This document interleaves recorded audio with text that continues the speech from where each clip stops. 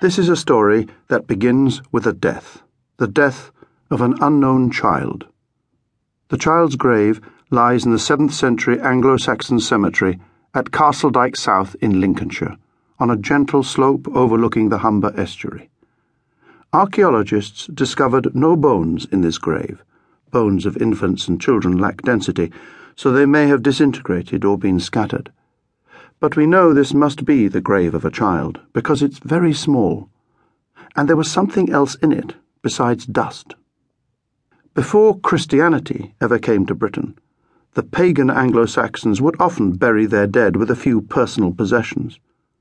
In this grave, archaeologists found 3 glass beads and a feeding bottle shaped like a breast. Perhaps the mother had been unable to produce any milk. Perhaps the baby had been born with a cleft palate and couldn't suckle. We'll never know. But these poignant finds do tell us something. The bottle suggests that this baby must have belonged in a community which cared for its children, a community in which parents did all they could, all they knew, to help their babies survive. Without even bones onto which we might try to put some flesh, our knowledge of the early Middle Ages is severely limited. Finding evidence, often scattered and lost itself, is going to be a constant challenge in our story, but nowhere more so than in this early pagan period. There are no written records, just a few archaeological sites, such as this one, from which we can gather something about childhood in general, though nothing at all about individual children. For children and adults alike, though, 2 arrivals from continental Europe were, in time, to change life in Britain forever. In the year 678, Barton-on-Humber, just a few miles from Castledyke, became part of the new Christian diocese of Lindsey, and a monastery was set up in nearby Barrow. Christianity was coming to Britain.